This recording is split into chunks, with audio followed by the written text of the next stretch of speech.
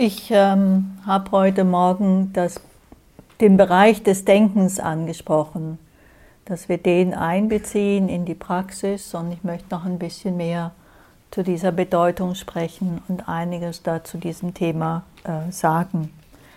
Wie gesagt, die Gedanken sind nicht der Feind in der Meditation oder sollten gar nicht auftreten und erst dann würden wir richtig meditieren. Es ist eher so, dass wir durchaus unser Denken tiefer verstehen wollen, weil unser Denken spielt eine große Rolle in unserem Leben. Unser Denken bestimmt unser Weltbild, unser Selbstbild, bestimmt mit Denken tun wir Lösungen erdenken. Die sind manchmal ganz hilfreich und manchmal sind sie natürlich auch nicht unbedingt zum Ziel führend. Ja? Also manche Dinge, die wir uns als Lösungen ausdenken, führen gar nicht zu den Lösungen, aber andere schon. Ja? Und auch vieles, was wir in unserem Leben so erdenken, ist durchaus hilfreich. Aber in unserem Denken kann natürlich auch sehr viel Unhilfreiches entstehen, je nachdem, was es sich halt so ausdenkt. Ja? Und damit wir das leichter überprüfen können, ist es wichtig, dass wir uns nicht so sehr vom Denken selbst überzeugen lassen. Nur weil es denkt, ist es richtig. Das kann man wohl nicht so sagen. Aber viele unserer Gedanken sind natürlich sehr gewöhnte Gedanken, sehr gewohnte Gedanken, gewohnte Schlaufen. Wir fangen ja nicht erst an zu denken. Das wäre ja schön. Wir haben das ja sehr früh begonnen mit unserem Denken, als wir dann irgendwann mal geboren worden sind. Das hat nicht gleich begonnen, aber dann irgendwann dann doch. Und spätestens, wenn wir dann anfangen, Sprache zu lernen, hat das sehr viel mit Denken zu tun. Und wir übernehmen natürlich als erstes das Denken in unserem Umfeld, ob das sinnvoll ist oder auch nicht. Und dann wird es weiter geprägt in unserem Leben und wir schaffen daraus über unser Denken die Art, wie wir funktionieren. Wie wir denken, kann Gefühle hervorrufen und unsere Gefühle wiederum entwickeln bestimmte Gedanken. Wenn wir voller Freude sind, werden wir bestimmte Art von Gedanken nicht haben. Werden wir keine wütende Gedanken haben, keine sorgenvolle Gedanken haben. Während wenn wir voller Sorgen sind, werden wir selten sehr, sehr positive, sehr vertrauensvolle Gedanken haben. Ja? So.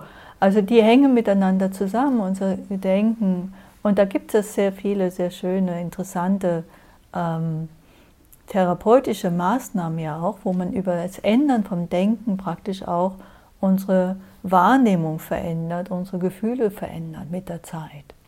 Es gibt jetzt natürlich den Slogan positiv denken und es hat was, aber es hat natürlich auch, manchmal wird es auch ein bisschen seltsamer, ein bisschen verknorzt und ein bisschen jetzt nur noch positiv denken und wir merken, das passt aber auch nicht immer. Ja? Oder ist eingeredet oder draufgesetzt. Also etwas genauer hinschauen. Und hier in unserem Denken, nicht nur, dass wir das erkennen, sondern auch, wir wollen uns auch noch tiefer auf der Grundlage, wir wollen uns eben von dem zwanghaften Denken ein wenig befreien und auch von diesem Kleben an den Gedanken befreien. Es gibt einen schönen Ausspruch von Gendun Rinpoche, ein tibetischer Lama gewesen. Er ist schon tot und es soll natürlich einen Nachfolger geben, aber ich bin da immer nicht so ganz überzeugt, ob das so richtige Nachfolger sind, aber ich habe keine Ahnung. Er schreibt auf jeden Fall etwas sehr Schönes in seiner letzten Inkarnation. Gedanken haben keine eigenständige Natur. Sie sind wie die Wolken am Himmel, ohne Ursprung und ohne Ziel. Weder kommen Wolken von einem bestimmten Ort, noch gehen sie an einen bestimmten Ort. Sie bestehen nicht auf dauerhafte Weise. Sie sind das Ergebnis der Verdunstung von Wasser, unterliegen der Vergänglichkeit und verändern sich ständig, bis sie sich schließlich auflösen. Das ist ganz offensichtlich etwas, was wir beobachten können. Mit Gedanken verhält es sich ganz ähnlich. Sie sind das Erzeugnis des Geistes und haben letztendlich keine Wirklichkeit, keinen dauerhaften Bestand. Wenn wir sie nicht festhalten, werden sie wie Wolken verfliegen Und wir werden sie als das natürliche Spiel des Geistes erkennen. Alle Verwirrung in Bezug auf ihre vermeintliche Wirklichkeit löst sich auf und wir öffnen uns für die Erfahrung spontaner Leichtigkeit. Spontane Leichtigkeit, das wäre doch nett. Dann entstehen diese Gedanken und wir wissen, manchmal sind es sehr dunkle Gedanken, sehr graue Gedanken, manchmal ganz schwarze Gedanken, manchmal ganz hohe Gedanken. Und manchmal sind es ganz weiße, ganz luftige, ganz leichte, ganz faserige Gedanken, und die so Wolken sind, und auch die lösen sich wieder auf. Die einen irgendwie scheinen manchmal dichter zu sein und die anderen scheinen weniger dicht zu sein, und dennoch auch die weniger dichten können sehr stark uns prägen. Und es ist unser Greifen danach, dass sie eine Wirklichkeit besitzen, dass sie uns dann diese Leichtigkeit rauben. Und wenn wir aber sehen, sie sind einfach Gebilde, die entstehen und wieder vergehen, dann können wir sie mit Leichtigkeit halten. Es ist nicht, dass sie endgültig vergehen müssen. Es ist einfach nur, dass wir erkennen und dann wählen können, welche sind hilfreich und welche sind nicht. Gedanken sind auch sehr entscheidend dafür, dass wir einen Eindruck von haben, eine Vorstellung haben, von wer ich bin. Wir haben ja alle eine Vorstellung, wer wir sind. Und das ist ein Produkt unserer Gedanken. Das ist uns oft nicht so ganz bewusst, bis wenn wir unseren Gedanken mal ein wenig lauschen. Und ihr habt alles denen schon gelauscht. Am Anfang, am ersten Tag, wenn wir uns so in diesen zerstreuten Gedanken wiedergefunden haben und uns zurückholen, kriegen wir immer ganz kurz mit, worum es sich gerade dreht. Und meistens dreht es sich um irgendetwas, was ich erlebt habe, wo ich war, was werden wird, was gewesen ist. Meine Meinung über, was auch immer einen Rückbezug hat auf mich. Und es scheint so ein endloser Monolog zu sein über das, was wir schon mal in unserem Leben waren, wer wir sind und überhaupt. Und dieses ganz seltsame Monologisieren über uns selbst und alles Dinge, die wir eigentlich wissen, ja, es ist sehr interessant, dass unser Geist das überhaupt macht. Und ich fand es sehr beruhigend, als ich bei einem Bewusstseinsforscher gelesen habe, Antonio Damasio, dass das einfach eine seiner Grundfunktionen des Geistes ist, uns ständig zu erzählen, wer wir sind. Ja, unsere Vergangenheit nochmal hochzuholen und dies und jenes zu erzählen, sodass wir das auch wirklich nicht vergessen, wer wir sind. Ja? Und das ist eine seiner Aufgaben, ne? So, sozusagen per DNA mitgegeben. Und kein Wunder macht er das, wenn er nichts anderes zu tun hat. Dann kann er diese Schallplatten nämlich ablaufen lassen, sonst muss er ja was anderes übernehmen. Also in diesen Zeiten, gerade wenn wir uns eben zum Meditieren hinsetzen, dann ist das zwar irgendwo die Intention da, wir wollen ja ganz was anderes machen, wie unsere Monologen danach hängen, wer wir denn sind, was wir schon alles erlebt haben. Wir wollen ja im Hier und Jetzt sein, uns auf die Erfahrung öffnen. Und dann fängt er an zu monologisieren. Was soll denn das? Ja? Und das ist aber einfach sein Normalprogramm, der muss sich erstmal umgewöhnen. Ja? Deswegen holen wir ihn dann immer wieder da raus und immer wieder zu diesem Moment und dann gleitet er wieder in sein Grundprogramm ab. Ja? Und meint, nee, es muss doch sein, damit ich immer noch weiß, wer ich denn eigentlich bin. Und sehr spannend, diese Funktion. Also es ist ja auch nicht ganz verkehrt, dass ihr wisst, wer ihr seid, ja? Wie ihr heißt, wo euer Zuhause eigentlich ist. Ja? Dass ihr, zum Glück habt ihr es ja auf dem Fragebogen hingeschrieben. Falls ihr es vergesst, kann ich euch daran erinnern. Ihr müsst es nur dann auch glauben, ja? Und auch dahin fahren. Ja? Es kann sehr verunsichernd sein, wenn wir das vergessen. Wo war ich denn eigentlich zu Hause? Muss ich nach Nürnberg oder nach Flensburg? Ja? Wir haben vielleicht ein Zugticket, da können wir nochmal drauf schauen, aber dann endet unsere Reise vielleicht gar nicht dort, sondern wir müssen noch ein kleines Dorf, ein Haus, eine Straße, eine bestimmte Wohnung. Und wir können nicht einfach alles abklappen und schauen, wo der Schlüssel passt.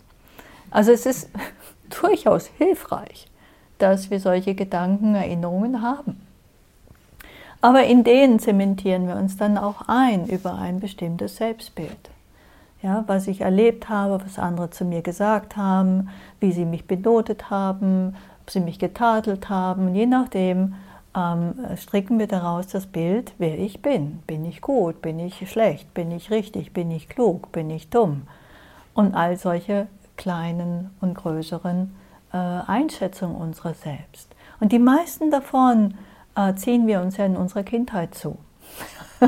Und dann laufen wir damit rum. Ich weiß, ich habe mit 6 oder 7, irgendwie ganz, ganz klein, irgendwie abgespeichert in mir den Satz, ich kann nicht singen, meine Stimme ist schrecklich. Ja, es war eher so, meine Stimme wäre schrecklich. Es war eine absolute Überzeugung meinerseits, die so, ja, nie dann natürlich irgendwann so ein bisschen in den Untergrund geht, aber so immer das Gefühl, eigentlich müssten alle davonlaufen, wenn ich meine Stimme erhebe. Ja? Und singen, ganz grauenvoll. Singen geht gar nicht. Und es hat wirklich sehr, sehr lange gedauert, bis ich mich traute, mal in Öffentlichkeit, nämlich vor einem Kurs, mit einem Chanting anzukommen. Ja? In der Gruppe, das ging noch einigermaßen, kann man seine Stimme ja auch dämpfen. Aber vorzuchanten und dann müssen wir alle nachchanten, das ist eine wirkliche, ziemliche Entblößung. Und es hat mich sehr viel Überwindung gekostet, mich zu trauen. Ich dachte, packen alle Koffer und hauen ab. Also nein, das war eigentlich eher so die Angst vor Peinlichkeit. Ja? Diesem Gefühl von, das ist peinlich. Da halten sich alle die Ohren zu oder so. Oder eine andere interessante Selbstvorstellung von mir. Ich dachte irgendwie immer, ich wäre besonders dumm. Warum auch immer. Und es gab dann so ganz zufällige Bemerkungen im Laufe des Lebens, wo ich dann irgendwie dachte, vielleicht kann das doch nicht so ganz sein. Und Rückmeldungen, die irgendwie auftauchten im Zusammensein mit anderen, wo ich irgendwie dachte, vielleicht stimmt meine Meinung über mich gar nicht so ganz. Aber diese Meinungen, die werden eben, diese Ansichten, diese Vorstellungen über uns selbst, wer ich bin, werden eben sehr tief in uns verankert und dann halt immer in diesen Pausen ganz stillschweigend, ohne dass wir es meistens so direkt bemerken, wiederholt und dadurch wieder bekräftigt. Und das ist ein Phänomen, das wir in der Meditation sehen können, erkennen können.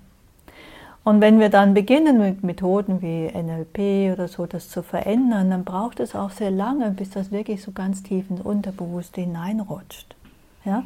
Am Anfang tun wir denen immer mal so 3, 4 Sätze dagegenhalten und das ist relativ wenig und deswegen braucht es oft vielleicht mehrere Methoden, um solche tiefen Strukturen zu verändern.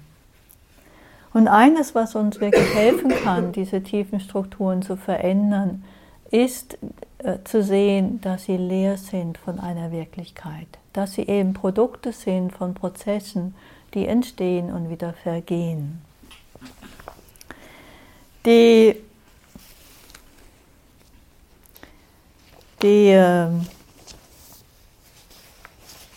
Problem ist also zum einen natürlich auch, was wir denken, dass wir dieses, was wir da denken, vielleicht irgendwann auch vielleicht ein wenig verändern. Aber das Problem an diesem Denken ist, dass wir immer wieder an diesem Inhalt dieses Denkens haften. Wir haften daran und stricken daraus eben so ein Gebäude, eine Vorstellung von Ich. Und dieses Haften an Gedanken, wie auch an Gefühlen, wie an Körper, wie an Wahrnehmung und vielen Dingen, ist sozusagen eines der wesentlichen Dinge, die unsere Achtsamkeit und die Kraft des Lassens mit der Zeit lösen wird. Und eben auch diese Erkenntnis, dass da nicht wirklich etwas tatsächlich ist, was wir greifen können. Ja? Weil das Haften hat ja irgendwie damit zu tun, dass da irgendetwas ist, das ich mit diesen Gedanken beschreibe. Ich bin dumm, ich bin klug, ich bin schön, ich bin hässlich. Ich habe die Vergangenheit, ich habe jene Vergangenheit. Und das bedeutet, ich bin so eine Person, nicht so eine Person.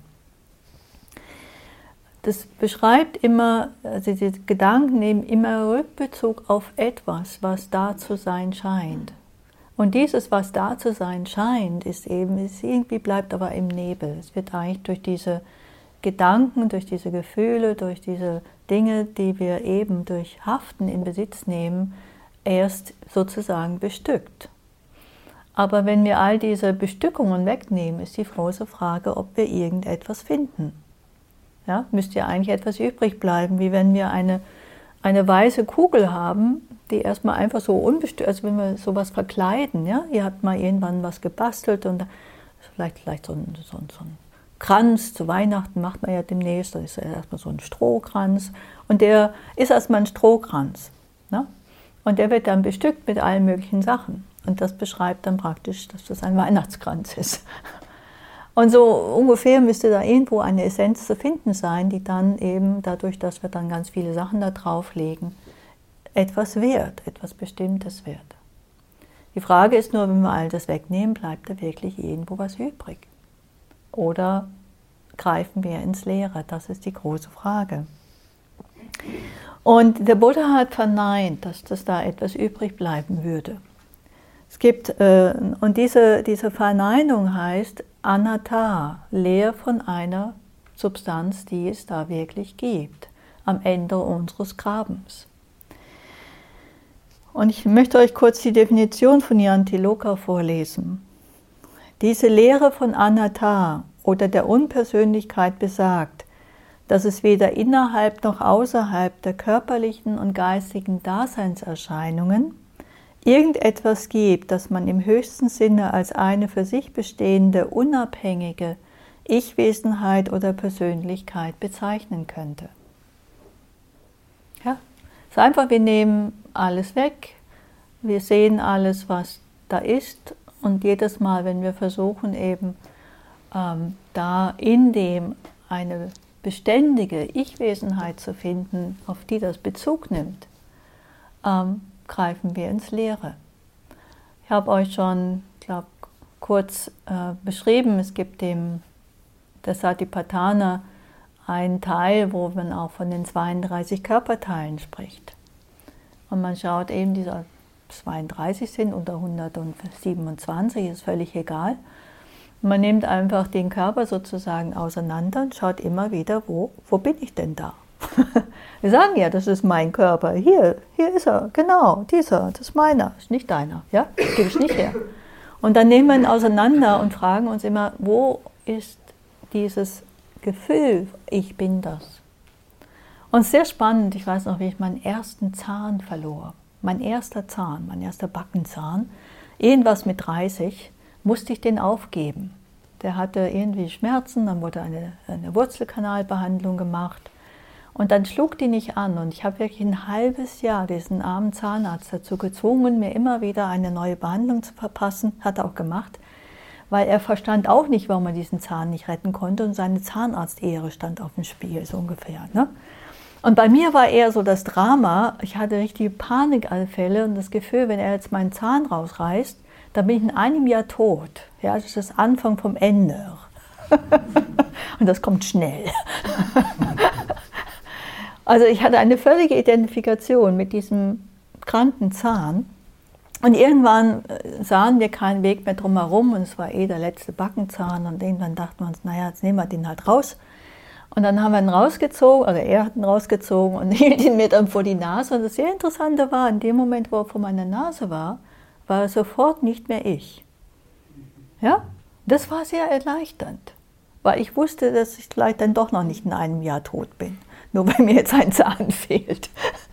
Das war aber vorher war dieser Zahn wirklich ich. Und es ist eine sehr schöne Erfahrung für mich gewesen, zu sehen, dass dieses Ich bin das nicht wirklich etwas ist, sondern es ist in mir ein Prozess und den nennt man Haften.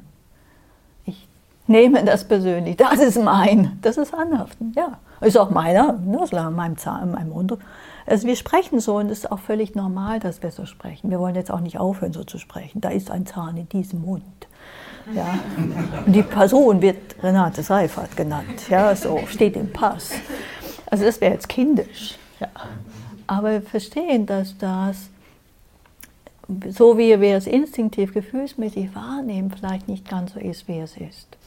Und daraus, aus dieser Veränderung, kann eben große Leichtigkeit entstehen. Bei gleichzeitig ja auch große Verantwortung übernehmen und sich um den Körper kümmern und sorgen. Es ist jetzt nicht, dass wir, ist nicht meiner, deswegen ist mir das egal, Apfeleimer, ist doch völlig egal, ob der wehtut. Das ist immer das Schöne bei Schmerzen, das holt uns sofort zurück. Hey, nee, so geht es ja aber nicht. Ja? Und dann tun wir auch was dagegen. Also wir sind und wir leiden und wir können auch Freude empfinden und natürlich tun wir es lieber für Freude entscheiden und Leichtigkeit entscheiden und Heilung entscheiden, als für das Gegenteil, wenn wir können. Aber dazu müssen wir eben sehen, dass dieses Ich, so wie wir es empfinden, eine Fiktion ist. Eine Fiktion, die auch uns ein Stück weit durchs Leben bringt, die uns ein Stück weit auch unterstützt darin, auf diesen Organismus gut aufzupassen, die uns sogar darin unterstützt, überhaupt Freiheit haben zu wollen. Ja? Weil ich will die haben. Ich will mich befreien. Ganz interessant, dass dann dieses Ich sich so ein wenig löst und wir einen anderen Bezug dazu bekommen. Es ist also dieses Anhaften, was wir wirklich durchschauen wollen. Und dazu, auf der anderen Seite, können wir das nicht einfach machen, sondern wir pirschen uns sozusagen an die Geschichte ran und sehen erstmal, wie es sich so schön strickt, wie es sich so, dieses Ich immer wieder zusammenkommt. Das ist die erste Ebene, die wir bemerken durch unsere Achtsamkeit. Das merkt ihr ja. Ihr merkt ja die ganze Zeit, dass ihr euch Ich-Geschichten erzählt. Ne? Also ziemlich viel. Immer wieder eine Geschichte, wer ich bin, was ich kann. Oh, das war aber gut, das habe ich aber gut gemacht. Oh, aber genauso machen wir es natürlich mit den anderen. Oh, das war aber lecker, das haben die aber lecker gemacht. Ja, so. Diese Ich-Geschichten werden immer wieder in unserem Geist fabriziert durch Denken. Und eines, was da auch noch sehr schön eine Rolle spielt, ist eben, dass dadurch auch immer wieder diese Vergleiche reinkommen. Diese Vergleiche haben auch noch eine ganz wichtige Funktion in dieser ganzen Ich-Bildungsgeschichte. Ich vergleiche mich ständig mit anderen, habt ihr vielleicht schon mal festgestellt, und entweder bin ich besser, ja, also auf dieser Skala, ja, denken wir ja gern, besser oder schlechter. Also ich sitze länger als die anderen oder kürzer als die anderen oder gleich lang als die anderen. Ja? Ich nehme mehr vom Buffet als die anderen oder weniger oder gleich viel. Ja? Ich bin größer als die anderen oder kleiner oder gleich groß. Wir machen das ständig. Ganz spannend zu sehen. Ich bin jünger oder älter oder Gleichheit ungefähr. Und wir haben ständig dieses Vergleichen auch, was uns auch sehr stark eine Vorstellung vermittelt, wer ich bin. Ja, also auch hier wieder diese ganz starke Funktion unseres Denkens, eine Vorstellung zu entwickeln, wer ich bin.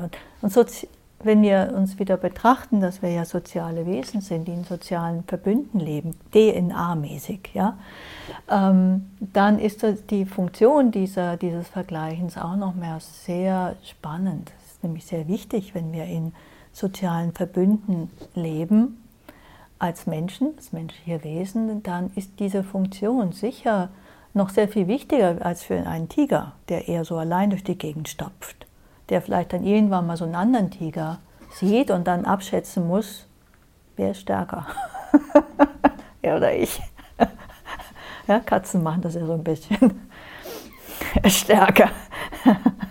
Ist das mein Revier oder gebe ich nach?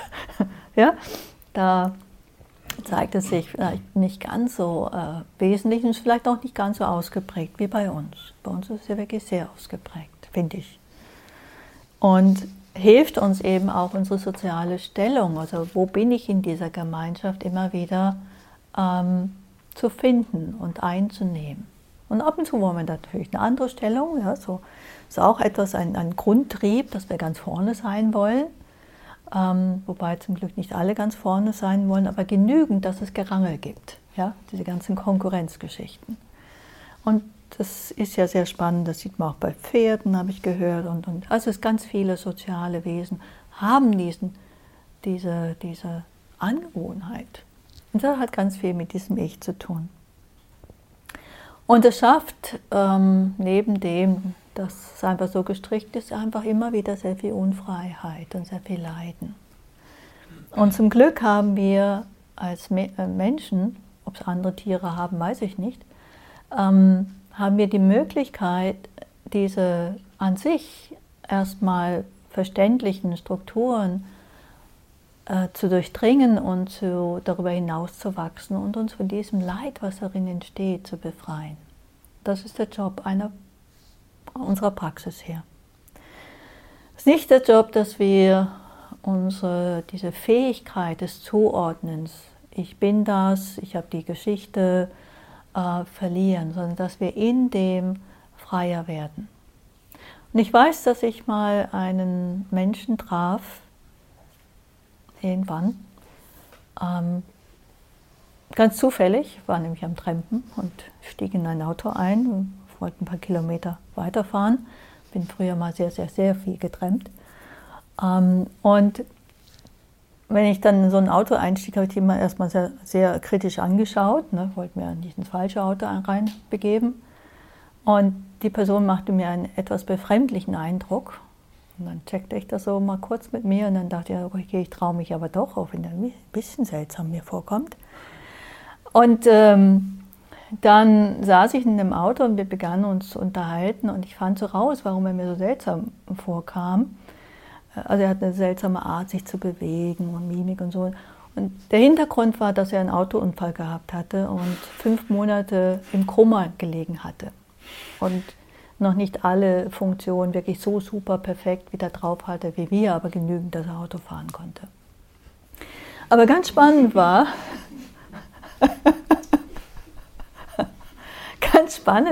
was er mir erzählte. Er erzählte mir nämlich, dass er nach diesen 5 Monaten erwachte und völlige Amnesie hatte. Er wusste nicht mehr, wer er ist. Seine Geschichte war völlig ausgelöscht. Und er stellte fest, er hatte auch wenig Charaktereigenschaften. Ja, so, was man so als Charaktereigenschaften in uns so definieren würde. Und dann erzählte er mir, dass mit der Zeit seine Erinnerung zurückkehrte und mit dieser Zurückkehr der Erinnerungen auch seine Persönlichkeit ein Stück weit. Ja? Und hatte er dann einen intelligenten Gedanken, wenn er dann diese Persönlichkeitsmuster wieder entdeckte, die er irgendwie ziemlich blöd fand, er hatte also diese Entscheidungsfähigkeit, die war da, dann beschloss er, diese nicht weiter zu füttern und dann ebbten die wieder ab. Also die kamen nicht wieder im gleichen Maß zurück, das tun die dann nicht, und die kamen ein bisschen zurück und dann, da mache ich jetzt gar nicht mehr weiter. Und das fand ich so genial. Ich meine, der hatte von Praxis noch nie was gehört, also kam selber auf diese kluge Idee. Und es zeigt, wie stark auch unsere persönlichen Muster und wie wir reagieren auf etwas, nicht etwas biologisch Angelegtes ist, sondern sehr stark geprägt ist von unserer Vergangenheit, von unseren Gedanken und von unseren Mustern, in denen wir uns kreisen. Und wir können uns von ihnen lösen. Nun möchte ich nicht jedem von euch einen Autounfall und 5 Monate Amnesie verpassen, mir auch nicht. Man weiß ja auch nie, ob das gut geht.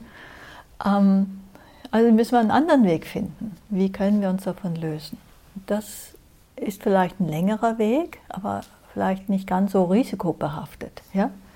Und der ist eben darüber, dass wir sehen, dass diese Gedanken entstehen, da sind und wieder vergehen, dass ich die nicht wirklich bin. Was dann da wichtig ist, ist eben, dass wir dieses Haften an Gedanken, nicht nur die Gedanken bemerken, sondern auch unser Haften an Gedanken bemerken. Und wie gesagt, aus diesen Gedanken haben sehr oft auch was zu tun mit vergleichenden Gedanken und die führen eben auch zu nicht nur eine Vorstellung, wer ich bin, sondern eine Vorstellung, wer ich bin in Bezug auf andere. Und damit eben zu Geisteszuständen, die wir als Hochmut bezeichnen würden oder als Minderwertigkeit bezeichnen würden. Und die sind oft sehr qualvoll, weil wir uns obendrein auch sehr getrennt fühlen. Der Hochmut mag sich anders anfühlen, nämlich viel stärker, viel kraftvoller. Wenn ich mich besser fühle als andere, dann fühle ich mich wow, dann fühle ich mich überlegen und das gibt auch so ein Kraftgefühl, ein Machtgefühl, das ist positiv, das ist angenehm. Auf der anderen Seite erlebe ich mich auch oft sehr allein, einsam da oben an der Spitze. Ich erlebe mich vielleicht auch sehr oft bedroht, weil andere wollen auch an die Spitze, ne? Die wollen mich da runterschubsen. Während, wenn wir uns in der Minderwertigkeit wiederfinden, dann ist das in sich schon sehr unangenehm. Ein unangenehmer Zustand. Auf der anderen Seite will mir keiner diesen Platz rauben. Ja? Das ist schon mal sehr gemütlich. Dann kommt einer, ich will aber mehr minderwertig sein wie du. Selten der Fall. Also da fühle ich mich vielleicht sicherer, nicht so bedroht. Also ganz spannend, weil wir uns natürlich auch daran sehr gewöhnen können und auch daran dann ein bisschen verhaftet bleiben. Am besten ist natürlich das Gleichheitsgefühl, aber das ist immer sehr schwierig, weil da kippt man ganz schnell wieder raus. Ja? Dann sind wir doch nicht so gleich oder dann kommt dann doch so ein Ehrgeiz daher und möchten wir doch besser sein. Das ist mir auch so tief veranlagt in uns. Das sieht man so schön an Kindern, die wollen einfach besser sein. Ich weiß noch, mein Bruder, der war immer 2,5 Jahre älter, immer sofort in Konkurrenz ging. Ich will besser sein als er. Das war und dann versucht man so mit dem Händedrücken und so und solche Geschichten, also ganz einfache Dinge. Und ich weiß, wie schlimm das war, also bei Spielen, oh Monopoly, ich hasse Monopoly, ich habe immer verloren. Ich hatte immer nur irgendwie so ein kleines Häuschen irgendwo und er hatte immer Schlossstraße, Rathausstraße.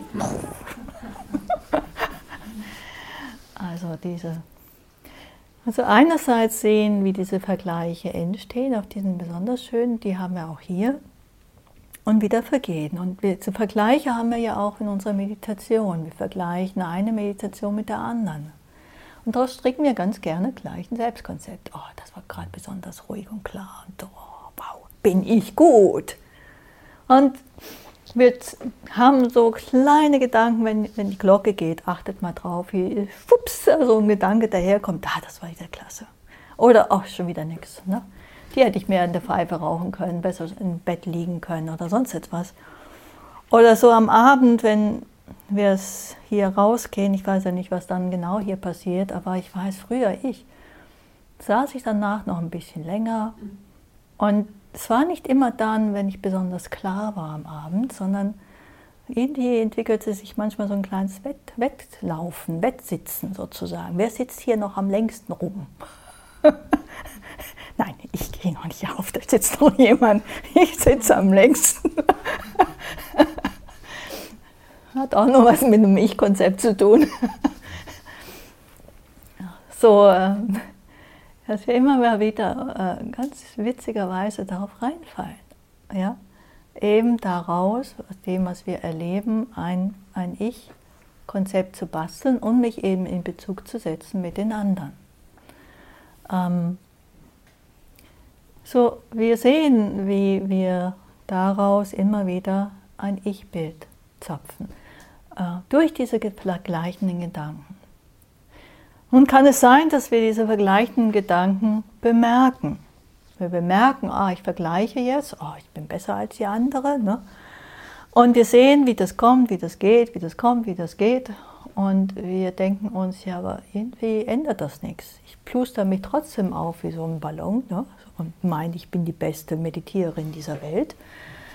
Und obwohl ich das auch sehe und erkenne und für Blödsinn befinde, tut es das einfach. Warum macht es das? Ja? Was ist da eigentlich noch los? Und da lohnt es sich manchmal ein bisschen genauer hinzuschauen darauf, wie sich dieser Gedanke anfühlt. Nämlich wenn wir so eben diese Identifikation hat immer etwas mit Haften zu tun. Und Haften tun wir dann, ich werde morgen nochmal dazu was sagen, tun wir dann, wenn etwas angenehm oder unangenehm ist. Und so ein Gedanke, oh, ich bin besser als die anderen, ist einfach angenehm. Boah, ich bin besser. Besser macht angenehm. Und dann angenehm und dann, ja, oder das war richtig toll. Wow. So leicht, so offen, so klar. Oh, und die Erfahrung war auch noch angenehm. Und wir sitzen in dieser angenehmen Wolke und sind einfach damit verhaftet. Und die Gedanken kreisen, wie schön das muss ich meinen Freunden erzählen. Und dann machen wir lange Vorträge über die Meditation und unsere Zustände, unsere Erkenntnisse und wie toll das ist und stricken so ein richtig schönes Ich-Gebäude und wir sehen schon die Gedanken und denken, es müsste sich doch jetzt auflösen, weil es plustert sich weiter. Was wir nicht sehen, ist oft dieses Angenehme und auch vielleicht dieses sich daran freuen. Ja, was aber auch überhaupt nichts Verkehrtes ist, dass wir uns daran freuen. Ja? Ist auch nicht verkehrt, dass es angenehm ist, nur wir sehen es nicht. Und weil wir es nicht sehen, bleiben wir da drin stecken. Während wenn wir das einbeziehen, das könnt ihr dann einfach ausprobieren, wenn ihr solche Gedankenkarussells habt, einfach diesen Aspekt auch noch wirklich highlighten in unserer Achtsamkeit. Und da kann das Benennen manchmal sehr hilfreich sein. Dann können wir vielleicht benennen statt nur denken, freuen, sodass wir diesen Aspekt, der stark da ist, einbeziehen. Und vielleicht sehen wir, dass das einen Unterschied macht, dass das uns hilft, dass wir diesen Aspekt wirklich einbeziehen in diese Qualität von Achtsamkeit, die per se geprägt ist von Lassen. Ja, die hat eine lösende Qualität, wenn wir das einfach nur in diesen achtsamen Raum mit hineinnehmen.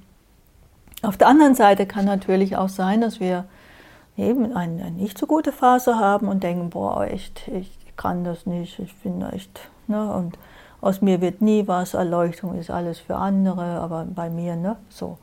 Ich habe wirklich noch gar nichts gebracht in meinem Leben und da eher so diese Gedanken eine düstere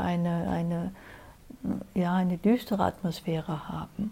Ja, also statt mich darüber zu freuen, bin ich darüber einfach traurig oder niedergeschlagen und habe irgendeine andere Qualität. Und wir können schauen, dass wir auch da dann diese Qualität erhaschen. Ja? Denken enttäuscht. Also diese Qualität noch mit einbeziehen. Und schauen, ob uns das hilft, uns ein wenig daraus zu lösen. Meist, also meine Erfahrung, wenn wir das einigermaßen treffen, tut es das. Und dann löst es sich einfach auf und die Episode geht vorbei und das nächste Mal ist einfach anders. Und wir stricken uns ja manchmal ein schönes Gebäude von, wie toll wir sind, und dann wieder so ein schönes Gebäude, wie nicht toll wir sind. Und darüber gehen wir so wie Jojo auf und ab. Und wir gehen vielleicht, wenn wir es erkennen, immer noch so ein bisschen auf und ab, aber vielleicht nicht mehr ganz so auf und ab, in unser Stricken vom Selbstbild. Bitte, aber glaubt nicht, ihr dürft euch nicht mehr freuen. Ihr dürft euch freuen. Wow, wahnsinnig schöner Zustand. Freuen findet statt. Wir erleben diese Freude, wir gehen durch diese Freude, aber auch sie wird vergehen wie die Wolken am Himmel. Und genauso durch die Niedergeschlagenheit, auch die wird entstehen, zumindest noch eine ganze Weile. Wenn wir nicht greifen, vergeht sie wie die Wolken am Himmel. Die Ursachen von Freude werden mit der Zeit andere. Also Freude ist eines von diesen großen Ergebnissen der Praxis, wie Leichtigkeit. Auch Freude, die Ursachen werden eine andere. Also Freude mehr und mehr wird nicht mehr so sehr davon abhängen, was wir erfahren, wie gut wir etwas hinkriegen. Aber natürlich können wir uns auch da freuen. Wir werden sogar noch andere Quellen der Freude entdecken. Während die Quellen von Niedergeschlagenheit, vielleicht auch, es gibt verschiedene Quellen von Niedergeschlagenheit, aber wir werden nicht mehr so sehr geprägt werden von Dingen, die wir schaffen, erreichen können, im Vergleich zu anderen. Wenn wir uns weniger und weniger identifizieren mit diesen einzelnen Erfahrungen, die wir letztendlich nicht wirklich sind.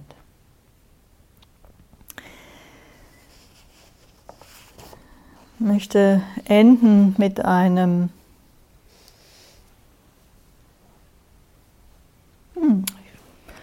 ich lese den zweiten Teil von Lokas Definition vor.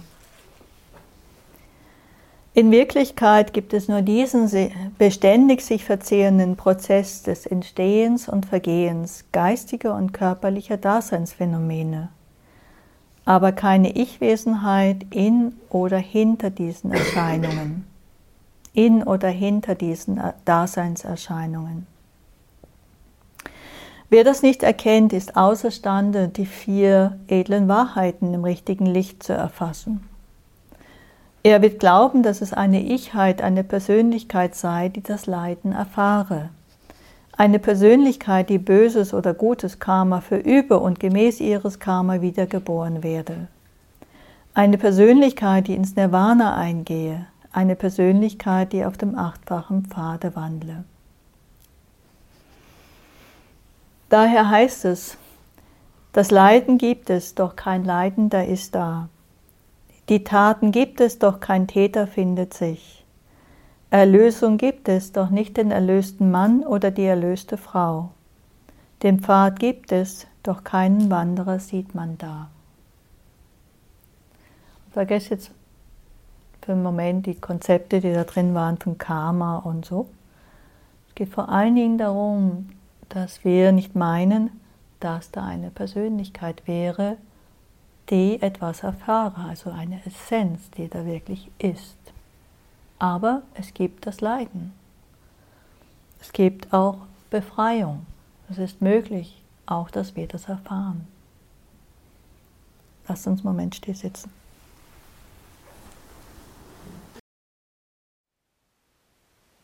Thank you for listening. To learn how you can support the teachers and Dharma Seed, please visit dharmaseed.org/donate.